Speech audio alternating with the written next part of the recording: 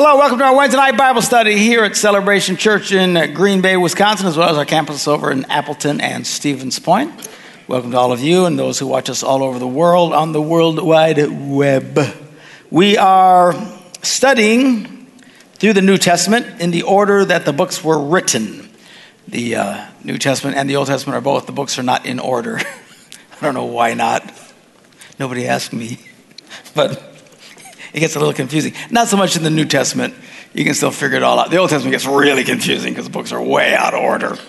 But what we're doing is just doing it as they occurred. Follow the life of Paul. Paul ends up, after his last missionary journey, he's arrested and he's dragged all the way over to Rome, Italy, which is where it says he eventually becomes a martyr. There's some debate as to whether or not during this time it ends as in martyrdom, or if he's actually released for a little bit and then is retried again. I tend to kind of think he ends it there. I don't know. You think there'd be more some records or something, but anyway, it doesn't really matter. It all kind of ends up here. So we are now reading the letters that he wrote from Rome, and one of them is to the Ephesian church, where he'd spent a lot of time with Ephesians here, kind of in the heart of everywhere where he was evangelizing.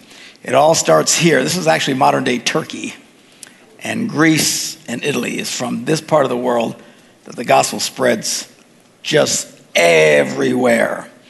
This is also this part of the world where the church is virtually non-existent today, and we'll take a look at why that is when we get to the book of Revelation, the last book in the Bible. Anyway, so he's writing to the Ephesians, book of Ephesians. I love this book.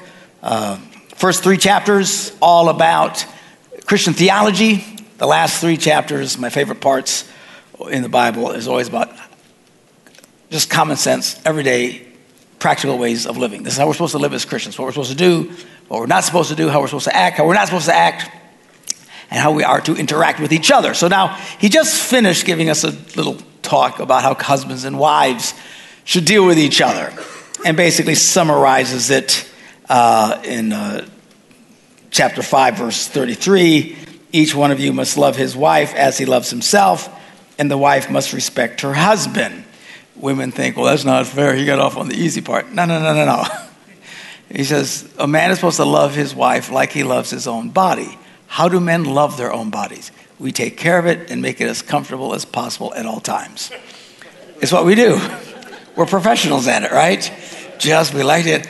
Just like we make ourselves as comfortable as possible, we should make our wives as comfortable as possible. So you sitting on your butt and stressing out your wife and making her do everything around the house is not loving her like yourself. All right? So it goes both ways.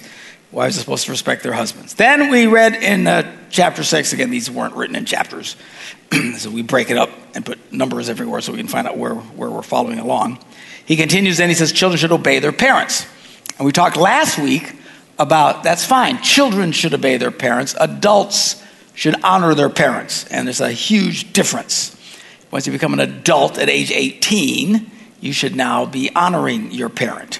I say this because of the vast amount of young people that I run into in their 20s and even their 30s seem to be incapable of making any decisions or acting on their own because their parents want them to do one thing or the other, which I think is absurd. Well, the Bible says obey your parents. No, children, obey your parents. You're a grown man, for heaven's sakes. Make your own decision. Sometimes your parents don't like it. Even when they don't like it, you can still be respectful. I did many things as a young man my parents totally disapproved of. One of them was going into ministry. The other one was marrying the redhead. Didn't like it at all. I got hilarious pictures. Honestly, I say this, I always forget about it. I should bring you pictures of our wedding day. Everybody's smiling except my mother. She's furious through the whole thing, just livid. She's mad as a hornet and a rattlesnake. I didn't go around saying, gee, I'm supposed to obey my mommy. No, I respected my mommy. And she was respectfully invited to the wedding. If she didn't come, that's on her. I was getting married either way. I didn't care. All right? So we talked about that. And now we're at verse 4, where we read this instruction to the Christian community. Fathers, do not exasperate your children. Instead, bring them up in the training and instruction of the Lord. Now, wait a minute. This can't possibly be right. It is not fathers who exasperate their children. It is children who exasperate their fathers and parents in general. But that's not what Paul says. Interesting how oftentimes Paul says things that just seem, wait a minute, really that's the way it should be? So I just finished writing a book. I wrote a book not about a year ago for women on how to succeed with men. It's called Treat 'Em Like a Dog. And many of you have that book. I wrote another book for men. It says, Treat Your Wife Like a Truck. And that's being printed as we speak and should be here before Christmas. This is the third in the series. This is my first foray into giving parenting advice. And it's called Treat Them Like Monkeys. And that manuscript is finished. And we're tweaking the final manuscript. Treat them like a hornet's nest, how to deal with difficult people. So that's the series, all right? Myself and a co-writer, Jenna McCarthy, not Jenny McCarthy, but Jenna McCarthy. And we've been writing this. Anyway, so this will be spring before this sees the light of day. It just takes so long to produce these books. But I want to read one chapter to you. And the way these books work is the whole book is not about treating him like a dog or her like a truck. It's just the name of the first chapter. And it gives the various analogies. And the point of it is this. What a lot of people have said for years, decades really, in the whole marriage enrichment field, if you want to call it that I'm involved in. They believe that couples need, training. They need relationship training. They need skill training. We need to train them how to interact with each other because they lack the skills. I take a contrary view, which is no shock. I do with most things. I don't think people need skills. I think they already have the skills. They're just not using them towards each other. All right? In the book to the girls, treat them like a dog, treat them like a cab driver, treat them like all these different things. These are skills women use all the time. They just don't do it with their husbands. Do it with your husband. Same with the guy. They know how to treat their trucks well and plan for adventures and all these things in life. Do the same thing with the girl. And the same with these parents. A lot of us already have the skills that we need. We just don't apply them for whatever reason. Anyway, so in the book, Treat Them Like Monkeys, I have a chapter called Treat Them Like Sea Glass.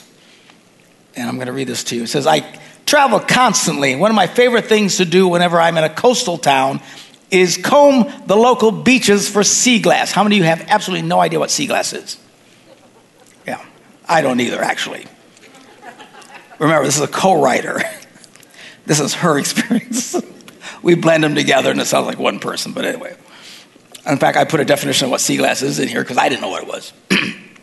Sea glass starts out as normal shards of broken glass from bottles or even shipwrecks.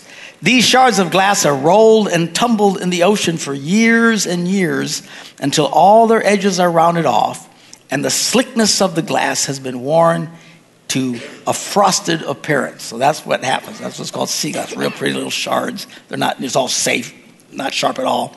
It has this look that's taken years to develop, just rolling around from the water. Over the years, there's something I've discovered about sea glass, and that is this. It's always there, always.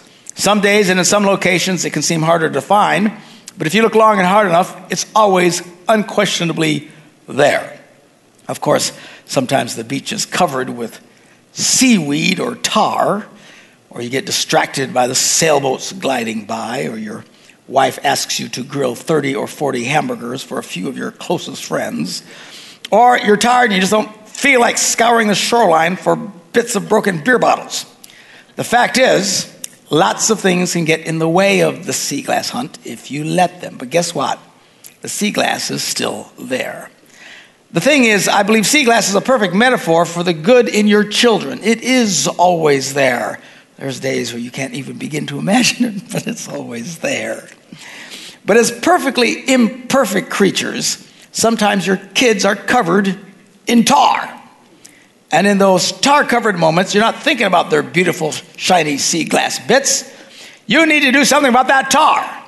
And you point to it, and you point it out remove it immediately, and you pontificate swiftly and deeply of your own hard-earned tar avoidance strategies.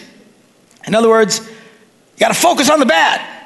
Hey, we're just doing our job. The problem is that all of us, but kids especially, react to the negative way more strongly than we react to the positive. It's just human nature. I can't count how many times I've heard a kid say, my parents criticize every single thing I do, or I can't do anything right. Well, hopefully these are exaggerations. To the kid in question, it's exactly what it feels like when you're over there just doing your job of trying to remove the tar. The solution, remember, keep looking for the sea glass. It's always there, even after a devastating oil spill. Instead of only looking for ways you can guide or instruct or otherwise help your child improve, shift mental gears every once in a while and find something fabulous in him or her and point it out. Tell him what he's already doing right. I really appreciate that you made your bed without me asking, you might note. I'm proud of how nicely you're sharing with your sister. You've worked so hard on your spelling, it's really paying off. The reason it can be so difficult to compliment your children is because, well, you know they can do better. But if you constantly point out where they fall short, they will become discouraged and want to give up altogether. Ephesians 6:4, which is what we started out with, says, fathers, do not exasperate your children. When I first read those words, I thought, wait a minute, isn't this backwards? Aren't the children the ones who exasperate the fathers? Even Webster's dictionary uses the following sentence to illustrate the word exasperate. Quote, small children can exasperate their parents with endless questions about why this or that. See, it's the children who do exasperating. Even Webster agrees, but the Bible has it right. We are the ones who should take care not to do the exasperating. You see, when children do the exasperating, it is just an exhausting experience for the parent. But when the parent does the exasperating, constantly pointing out the child's shortcomings and failures, then great damage can be done to the child. Our goal as parents is to build our children into confident, productive, well-adjusted adults. Would you try to build a building by constantly tearing it down? Adding one brick and then taking away two? Of course you wouldn't. Psychologists say it takes 5 positive comments or interactions to outweigh the pain of just one single negative. Think about that. Every time you scold, punish, or even redirect your child, even if all those actions are both deserved and appropriate, it takes 5 compliments, acknowledgments, attaboys, or high fives just to get back to neutral. For the record, I'm not suggesting we all start mollycoddling our kids and letting them run roughshod over us by overlooking the bad and telling them they're wonderful around the clock. Quite the contrary, I'm a huge fan of discipline. Heck, the word discipline has the word disciple right in it. I'm simply reminding you, as a fellow parent who's been in the tar removal trenches for several decades now, that it's important never to lose sight of the fact that our kids are mostly good even when they're acting like little jerks. Nobody ever found a treasure trove of sea glass quite by accident. It's what you look for is what you'll find. Look for the good in your kids. I promise you it's always there. So that's the little chapter from the upcoming book, Treat Them Like Monkeys. So don't overdo it is what Paul is saying. Don't be so harsh and hard and demanding. And I get it. They can drive you nuts. Look at these sweet faces on the front row here. You wouldn't think they'd ever drive anybody nuts, but they do. They're kids. It's what they do. But we have to love and encourage them as we instruct them. He says, in the instruction of the Lord. So there is their instruction. But if you're the one who's always pointing out what they do wrong, and you think a quick, yeah, that was good, is going to counter it, you're sadly mistaken. All right. Then he goes on to talk about slaves. Now, we don't have slaves today, thanks be to God, but we got something very close to slaves. They're called employees. And these are people who you do, if you have a job, you're the closest thing that we have today to slaves. Back in the day, you were either independently wealthy and you didn't have to do any work, or you had your own land, which very few people did, but a lot of people were servants. They were just servants. That was their lot in life. And servants did whatever servants were told to do, kind of like you and your boss, right? You do what you got to do, even though you think your boss is a nitwit. All the people working for me say amen. All right, so now, what does it say about these people? Slaves, obey your earthly masters with respect and fear and with sincerity of heart, just as you would obey Christ. That's the point. A lot of people, they're great to their boss, or they don't like their boss, or they're jerks to their boss. Well, as people of faith, we should never be that way. You should literally treat your boss like in your own mind, I'm working for Jesus. Well, you don't know my boss. That's not the point. Your boss might be a fornicating disaster, alcoholic, abuser, who knows? But the attitude is, this man represents authority over me. I'm going to treat and respond to that person like I would if Jesus was working and telling me what to do. That's the way we're supposed to be. Remember, these all go into interactions with people, husbands and wives, fathers and children, now employees, employers. Obey them not only to win their favor when their eye is on you. Well, see, a lot of people do that. They work really hard when the boss shows up. As soon as the boss shows up, they're goofing off, right? As Christians, we're not supposed to do that. We're supposed to work as hard as if he was right there standing over our shoulders. That's why Christians should be some of the most valued employees in the world. Men who and companies who hire people who truly understand people of faith like to hire people of faith because of their strong work ethic. It is the strong Christian work ethic that actually marked the United States as a highly successful and prosperous nation. They called it, in fact, the Protestant work ethic. If you look in your history, I don't know what happened to the Catholics, but they called it specifically the Protestant work ethic. And it came from Martin Luther, who we're celebrating this year. I think next month or this month or whatever, it's the 500th year anniversary of when Luther started the Reformation. It changed the world. And one of the things is that he believed people were saved by grace. All this is done by faith. And they say, well, did that mean you didn't have to do anything? No. You don't do things to get forgiveness. That's what he got in the face of the religious leaders of his day, the Catholic Church. Just do lots of penance and do this and do that, and that'll take care of your sins. He says, that's not right. That's not what the Bible teaches. And by the way, he wasn't trying to rebel from the Catholic Church. He just challenged the Catholic Church. It was actually later in his life and before his death that they actually started breaking away. And they started calling them Lutherans, which he was mortified by. It's like, I hear you calling me, you're Gungorians. I've got Gungorians on Facebook. It's kind of a funny joke, but these people took it seriously. But he was just challenging this. This is not how this is. Not that we don't do good things. In fact, because we've been saved, we should do really good things. But not to earn God's favor, but to love our fellow man. And to take care of ourselves. And to not rely on anybody else. Which is what Paul taught, remember? He said, if somebody doesn't work, don't feed them. He wasn't big into, I don't think he'd like our current welfare system. All right? And this was what Paul taught. He was really strict on this stuff. And this is what Luther taught, and churches that broke off from him, and most of them who came to this country came with that thinking, and they worked very, very hard. And again, historians refer to it as the Protestant work ethic. That's how this little group of people in this new land became more prosperous and more powerful than the nations they had lived with virtually overnight. It's kind of a cool thing. So this is the attitude we should have. Don't just work when they're looking at you, but as slaves of Christ, doing the will of God from your heart.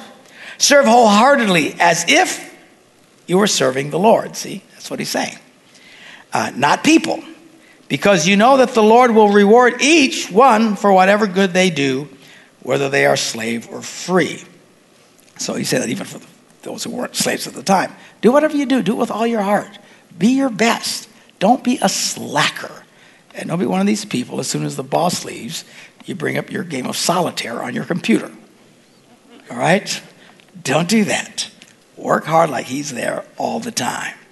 And then masters, which we would call in this case employers, treat your employees in the same way. Don't threaten them, since you know that he who is both their master and yours in heaven, and there is no favoritism in him. You say, well, my boss doesn't do that. Well, your boss is probably not a Christian. You say, well, yeah, he is. Well, then he's wrong. You shouldn't go around threatening to fire everybody. You better do this. You should be treating those that work for him with a degree of respect. All right, so that's all his talk right there of interaction between key groups: husbands, wives, children, parents, employees, employers. Then he says, finally, be strong in the Lord and in his mighty power. Put on the full armor of God.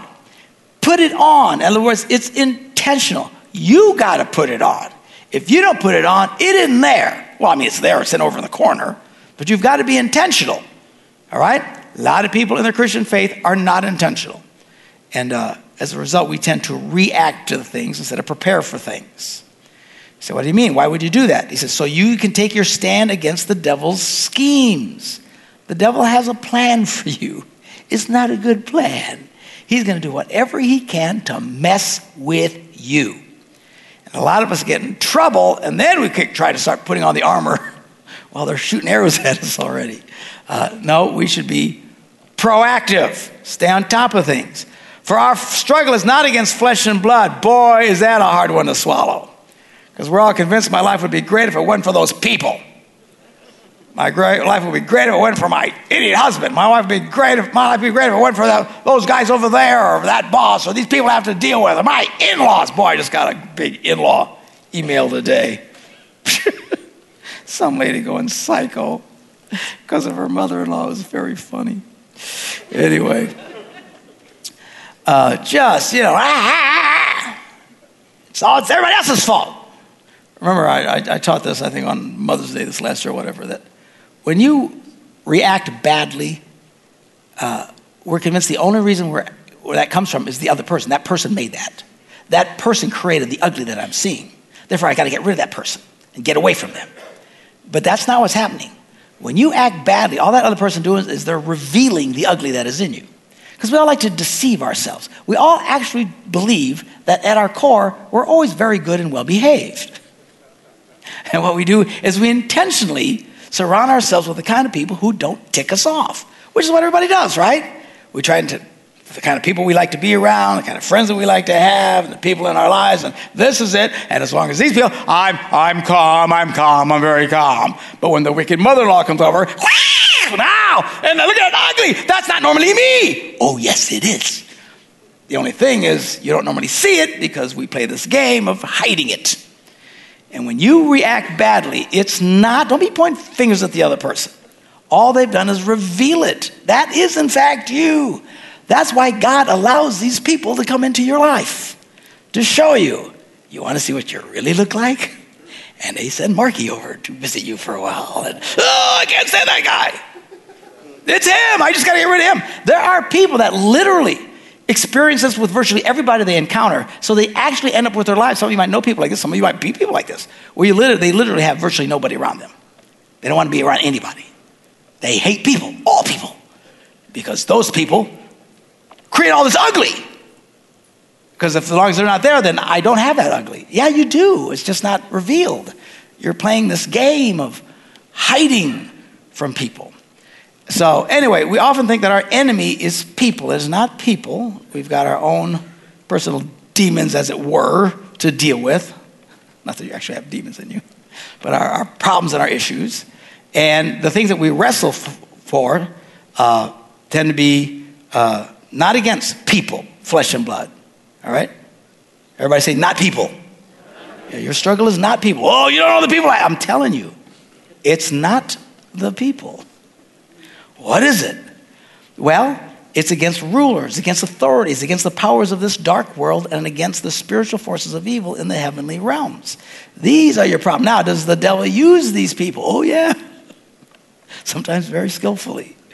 All right?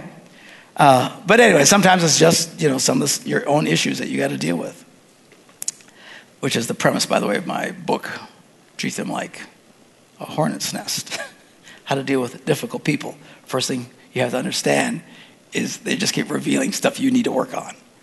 These people are not your enemies. You need to get to the point that you can actually be nice around the wicked witch of the West.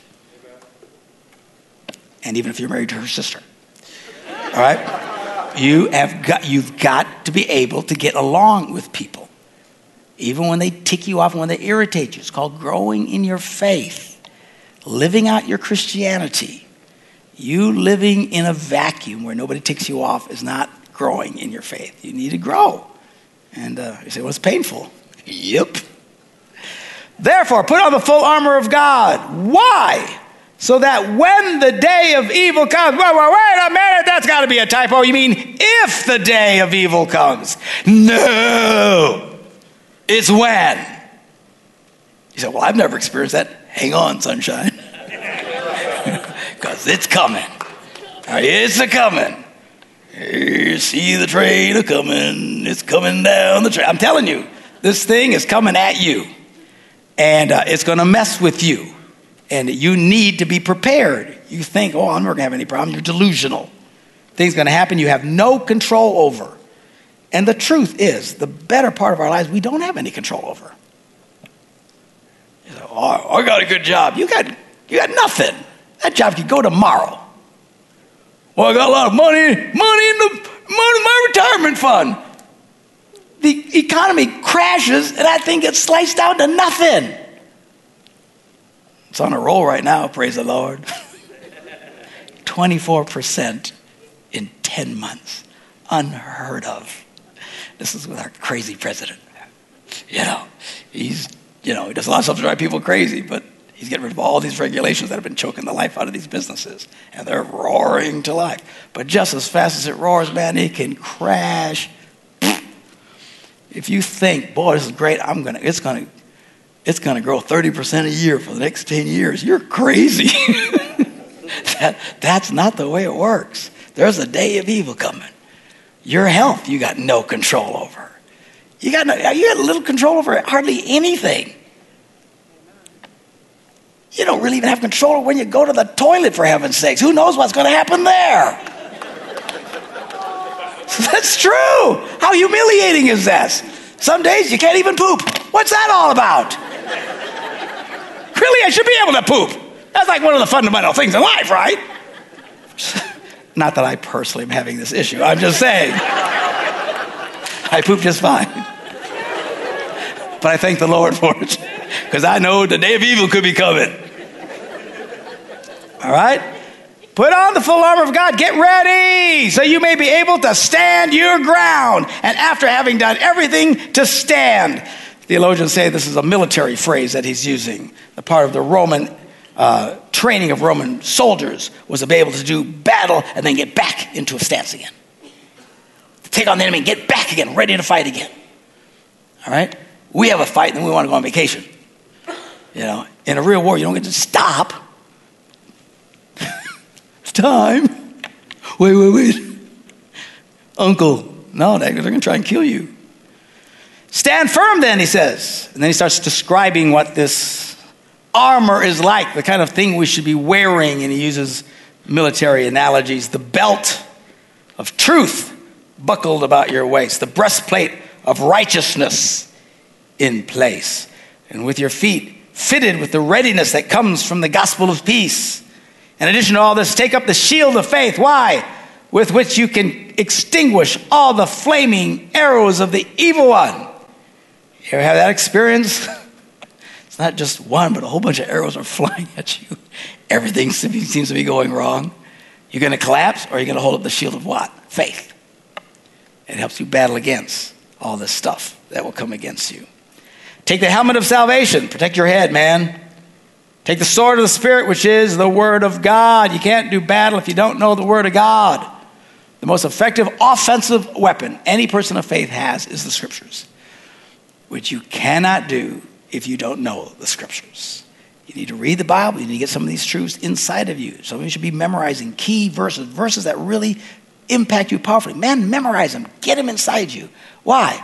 Because, man, you'll be able to pull that sword out and ready to go when the day of evil comes. All right? And then pray in the Spirit on all occasions with all kinds of prayers and requests. With this in mind, be alert. Always keep on praying for all the Lord's people. Why should you be alert? Because the day of evil might be coming. How many times Jesus said, get ready. Be ready. Don't sleep. Don't be sleeping. He gave analogies about people sleeping, not being ready. He says, you don't know what time all this stuff's going to happen. You need to be ready. Virtually every time in the Bible, in the New Testament, where it talks about the end of the world coming, and some of it's really creepy, hard to understand, but you get the sense this is not good. Well, why is that all in this? So we can argue about what it means? No.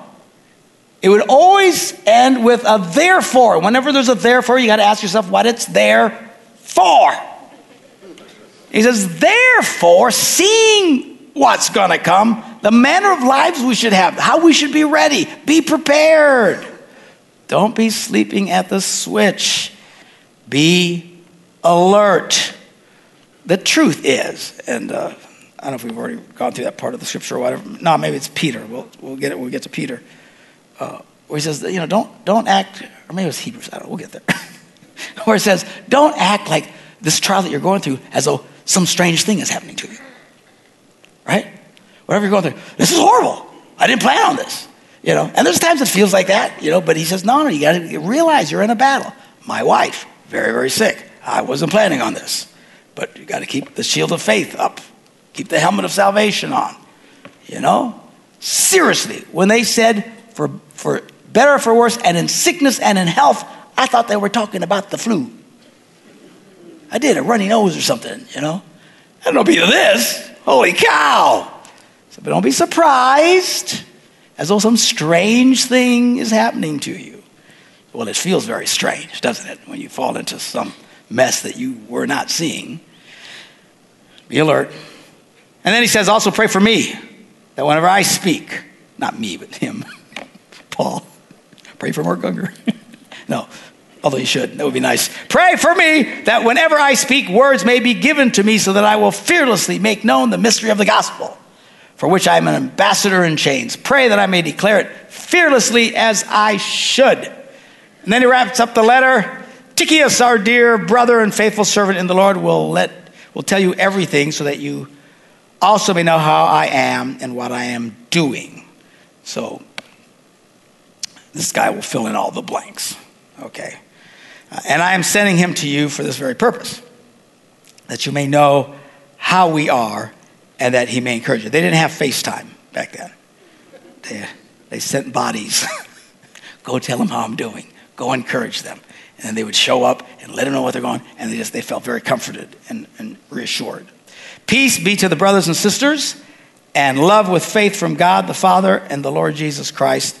Grace to all who love our Lord Jesus Christ with an undying love. And that is the end of his letter to the Ephesians. Now, the next group of letters are what Bible scholars refer to as the pastoral letters. I'm getting hot up here. Let's take this thing off. You like my African shirt today? I wear it like once a year, maybe. It's hand painted. I don't think I should throw this in the washer. Anyway, okay. So, what was I talking about? Oh, the pastoral letters.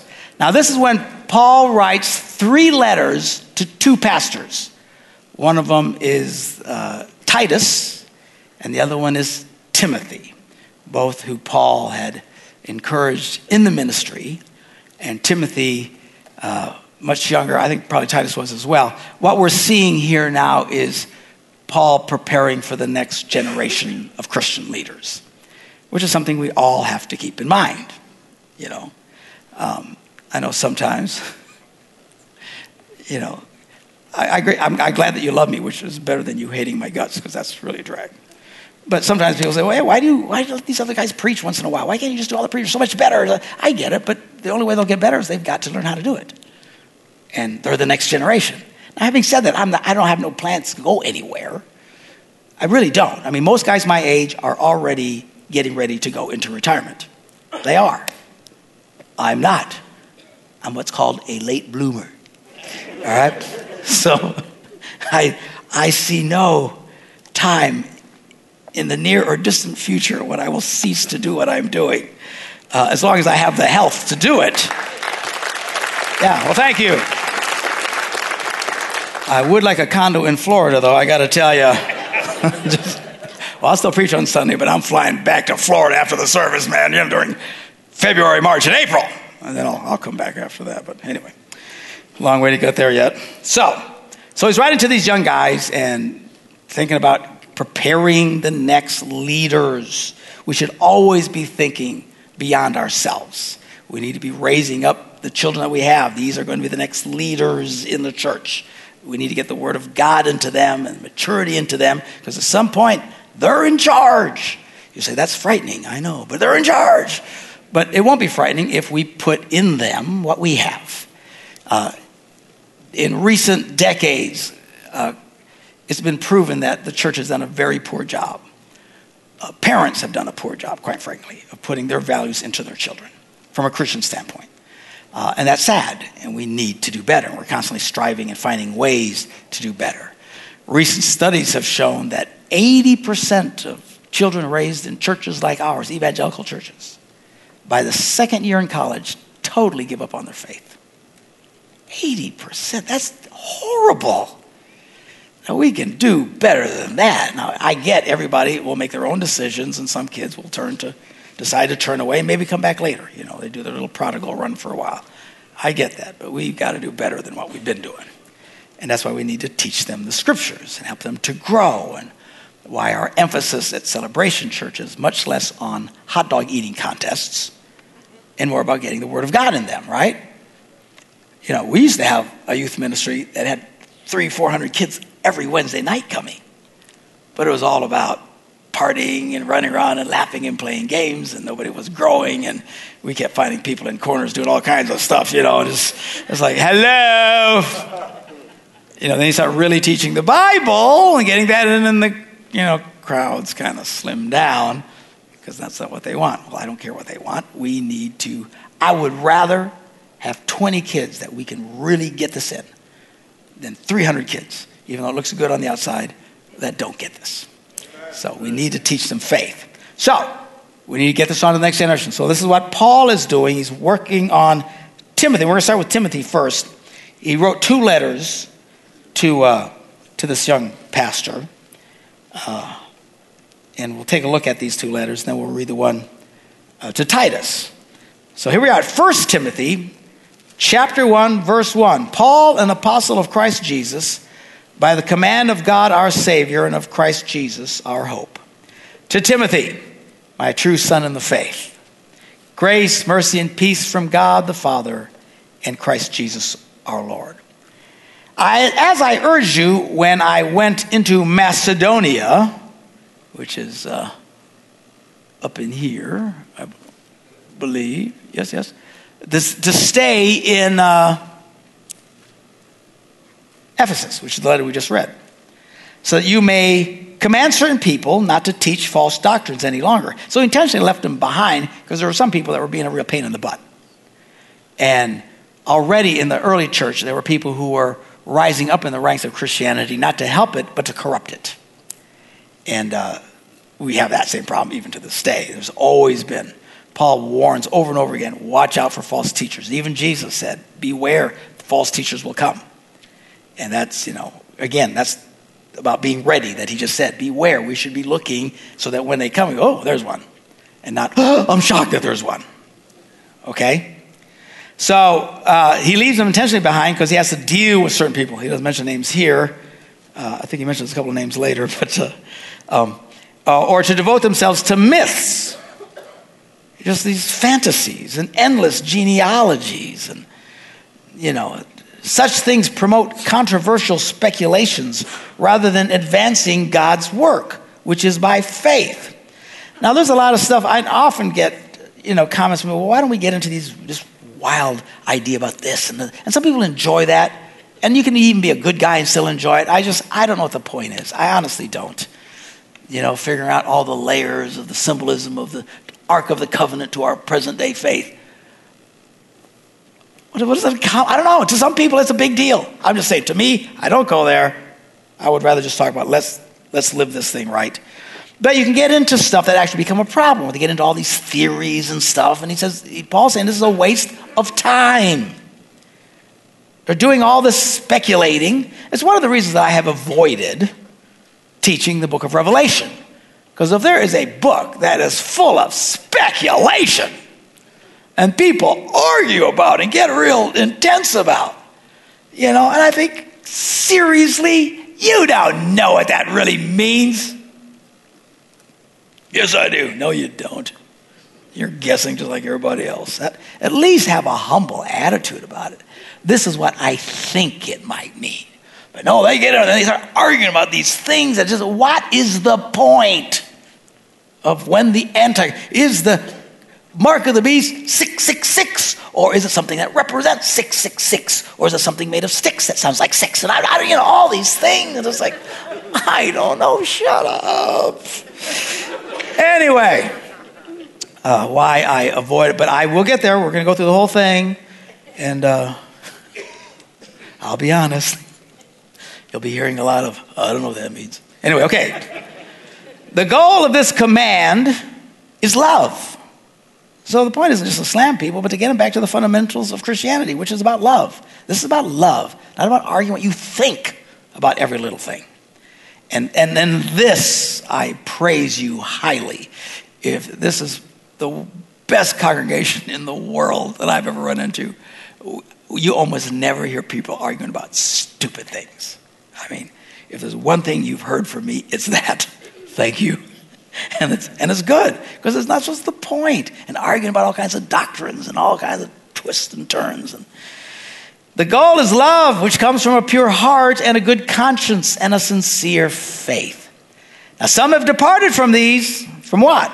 Love, pure heart, good conscience, sincere faith. That kind of gets boring after a while. Always want to look for something a little bit more spectacular. I've actually challenged pastors. It's like they're always coming with some new revelation, some new direction. I remember one guy was talking, I said, stop. What are you doing? It's like you're bored with Jesus. I got news for you. Life sometimes gets boring. How many of you know that? You get up, you do whatever you do, you go to bed. Tomorrow, we get to do it again. And it's boring. And even couples are like this. Sometimes they get bored and they get, discontent, and they start complaining and getting all kinds of weird things, especially even, watch it with these little monkeys here, but with their romantic life, we want to spice things up. And it starts doing all kinds of goofy, weird things. Stop. Well, it's kind of getting boring. If you're bored doing that, there's something wrong with you.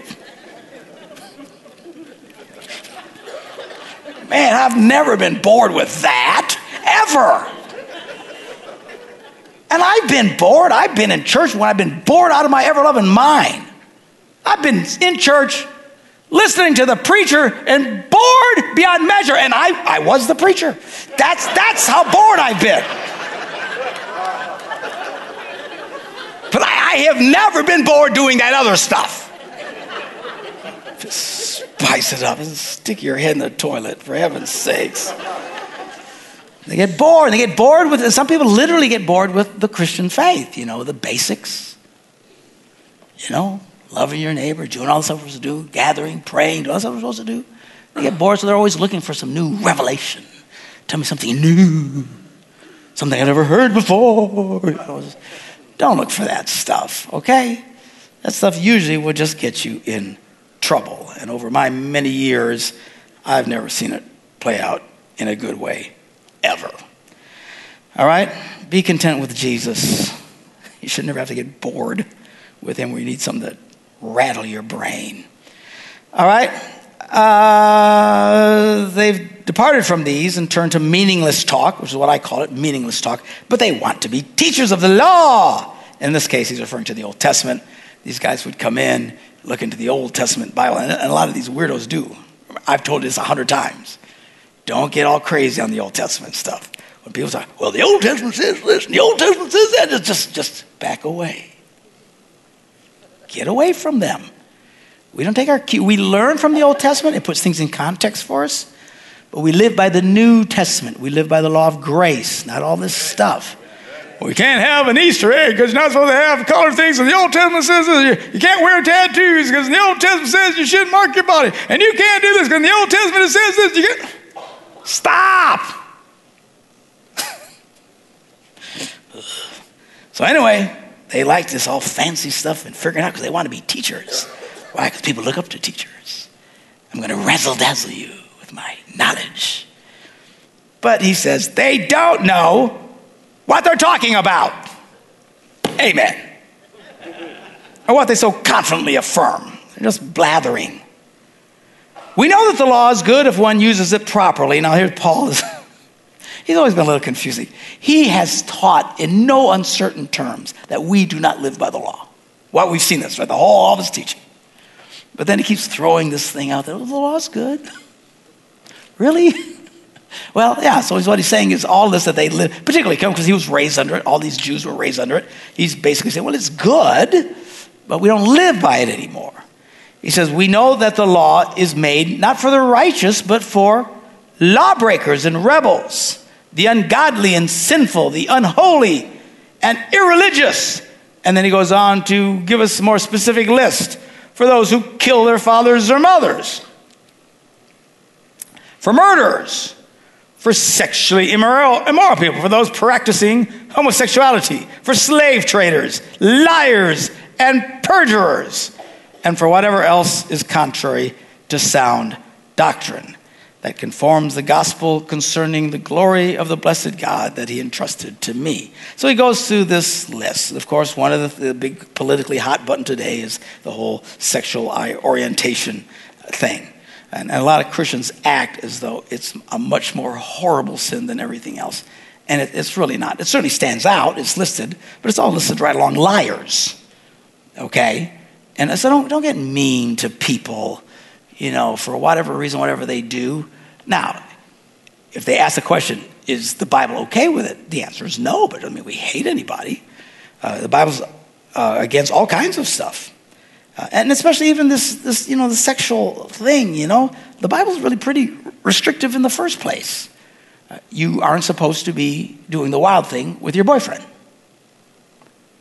You aren't supposed to be cheating on your wife or your husband. Jesus said you should watch what you're even looking at. So looking at porn, all that's bad. And they said, well, what about this? Well, it's just added to the list. It's not picking on anybody. It's pretty restrictive in the first place. Why? It's a powerful thing, and powerful things need to be controlled or brings a lot of damage. That's why everybody doesn't get to have their own nuclear bomb. All right? Well, we should have freedom. I should be able to get my own nuke. No, we don't do that because it needs to be controlled. It's great and powerful. In the right context, but you got to do it in the right context. But don't be a jerk to people. I always cringe. I just cringe when I hear these stories of people, refusing to do business with someone, like who's gay. I just, really? Why are you being a jerk? Now, I agree with you. I don't think the government should force you to be able to do anything. I don't like government in general, period. So they're always at the bottom of the list, as far as I'm concerned. Amen. Praise God. But having said that, don't be an idiot. If someone wants to buy something from you, sell it to them. Well, I don't like the lifestyle. Well, how do you know what the other people are doing? You know, people selling wedding cakes. You know how many people are fornicating their brains out by the time they get married? You know how many people in our church are fornicating their brains out before they get married?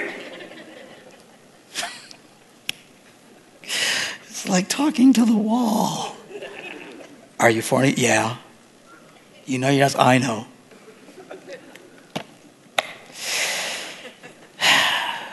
You don't ask questions about that.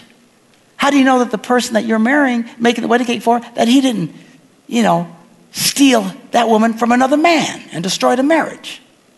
They don't ask those questions. See, they just go after people they don't like, in this case, gays. And I think it's wrong. I think we should be like Jewish people. Jewish people, I've said this before, Jewish people really don't think highly of non-Jewish people. It is what it is. According to their religion, they kind of think we're kind of dirty, creepy people, or, because we don't eat the right, because they're a strict Jewish, man. They can't even use a grill that cooks chicken and use that same grill to cook beef. That's unclean. They're really, really strict. Then they get a bunch around us, and who knows what they're eating, right? So they don't think highly of us, but they'll sell us anything. It's not a slam. They should. We should do the same thing. We should be just like them. Well, I disagree with that other person. So what? You think the Jew who's selling you whatever he's selling you cares about your personal belief system? He couldn't care less. He wants to know one answer: cash or credit. All right? That's all he wants to know. And we should be the same way. I'm not slamming him. I said, this way we should be. Just do business with people. Serve people. Be a nice provider. Don't be a jerk to people, particularly when you're just singling out one group. Wrong. We shouldn't be doing it. So we're not supposed to do it. Well, yeah, if they were born-again Christians in your church, okay, we would have a discussion, because all of these things should not be happening in the church, including fornicating your brains out. Move on, Mark. All right. Verse 12, I thank Christ Jesus our Lord, who has given me strength, that he considered me trustworthy, appointing me to his service, even though I was once a blasphemer and a persecutor and a violent man. You remember, Paul, his name was Saul at the time, was the first one who went after Christians and had them arrested, thrown into prison. He approved of the first martyr being killed, Stephen. Okay, so he was not like on the edge of Christianity. He hated it and did everything he could to make Christian lives a living hell. He wanted to force people to denounce Christianity and turn away from it. And then he becomes the apostle to the Gentiles. It's an amazing transformation.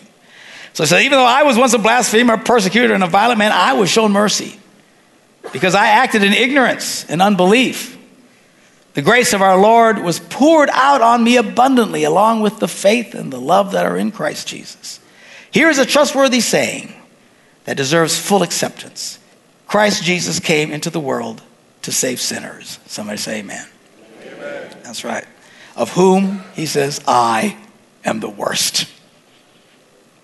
But for that very reason, I was shown mercy, so that in me, the worst of sinners, Christ Jesus might display his immense patience as an example for those who would believe in him and receive eternal life.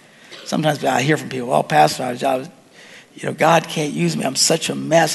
How can God? He can use you by showing that even people who are really messed up can be saved. And this will be good news to all the other people who are messed up, because there's a lot of jacked up people in this world. And if God can take you and make something beautiful, turn that little turd into a diamond. Hallelujah. Right? What does that say to the world? There's hope for me. And there is. There's hope for everybody. Hope for everybody, even Chicago Bears fans. So, it takes a stretch, I realize, but it can be done. All right. Where's my Bears fan? Is he not here tonight? He's not here? Oh, there are some. All right. I was thinking of one guy in particular I like to insult. I hate it when you insult somebody and they're not here. It's like you waste your whole energy. What was the point of that? Now, tell them all about it, would you? Now to the King, eternal, immortal, invisible, the only God, be honor and glory forever and ever. Amen. And that's exactly right. I love that. Boy, you want to boil the gospel down? Right in that little paragraph. One thing is true. Jesus Christ came into the world to save sinners. And even though that was the worst, he poured his grace out on me to show that anybody can be changed. Man, that's all of it right there in a nutshell. Beautiful.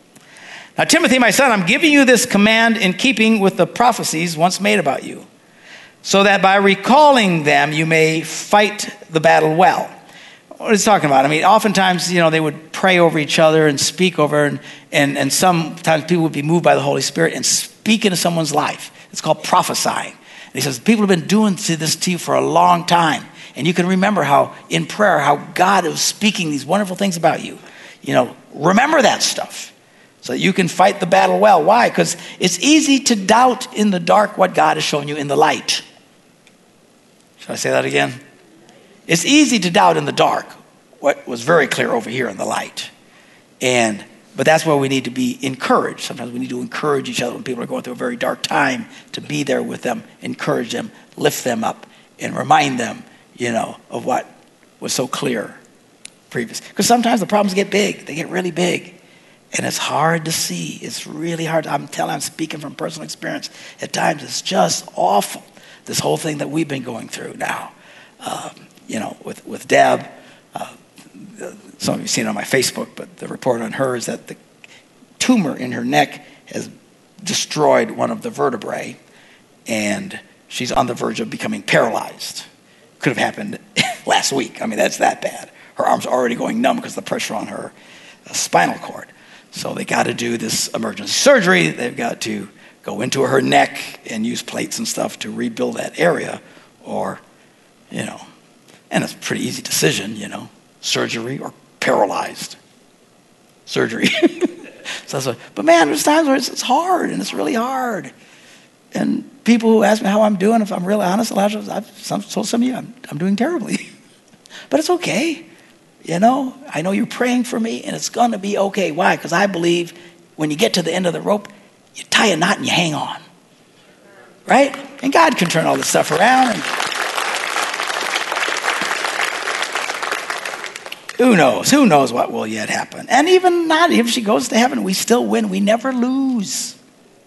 What's the worst thing that can happen to her? She'll go to heaven. Oh, that's horrible. We never lose on this deal. So, but at times it's hard. At times it's hard to pray. God, I don't know what to pray. It's like I'm looking at my hand. But I don't panic about it because I know I've been around the block a couple of times.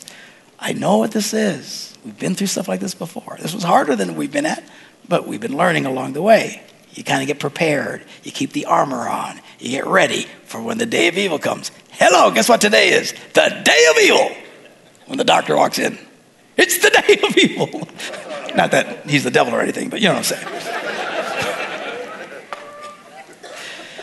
All right, so where was I? Remember all this stuff so you can fight the battle well, holding on to faith and a good conscience. That's the thing. Sometimes you got to hold on to faith. Why? Because it'll slip away if you're not, and you got to be intentional. I am not going to be moved. I will trust in what I've always trusted in, and even though I don't feel it and I don't understand it, I am not letting go. That's the way we got to be. Okay? But some people have rejected that and have suffered shipwreck with regard to the faith. They've lost their faith. Among them, like I said, he mentioned some names here. Among them are Hymenaeus and Alexander, whom I have handed over to Satan to be taught not to blaspheme. Well, that's got to be a bad day. When Paul the Apostle hands you over to Satan. Wow! So literally all kinds of hell are opening up on this guy, these two guys. The point of it is to bring them to repentance, right? A little discipline. So, well, that's not love. See, this idea that love never confronts people is nonsense. So what's not love is refusing to confront people. Sometimes you got to get in people's faces and you got to challenge them. Like your kids, you got to, if you always let them do whatever they want to do, that's a bad plan for them. And it's not loving. In fact, the Bible says if you never discipline your children, you hate them.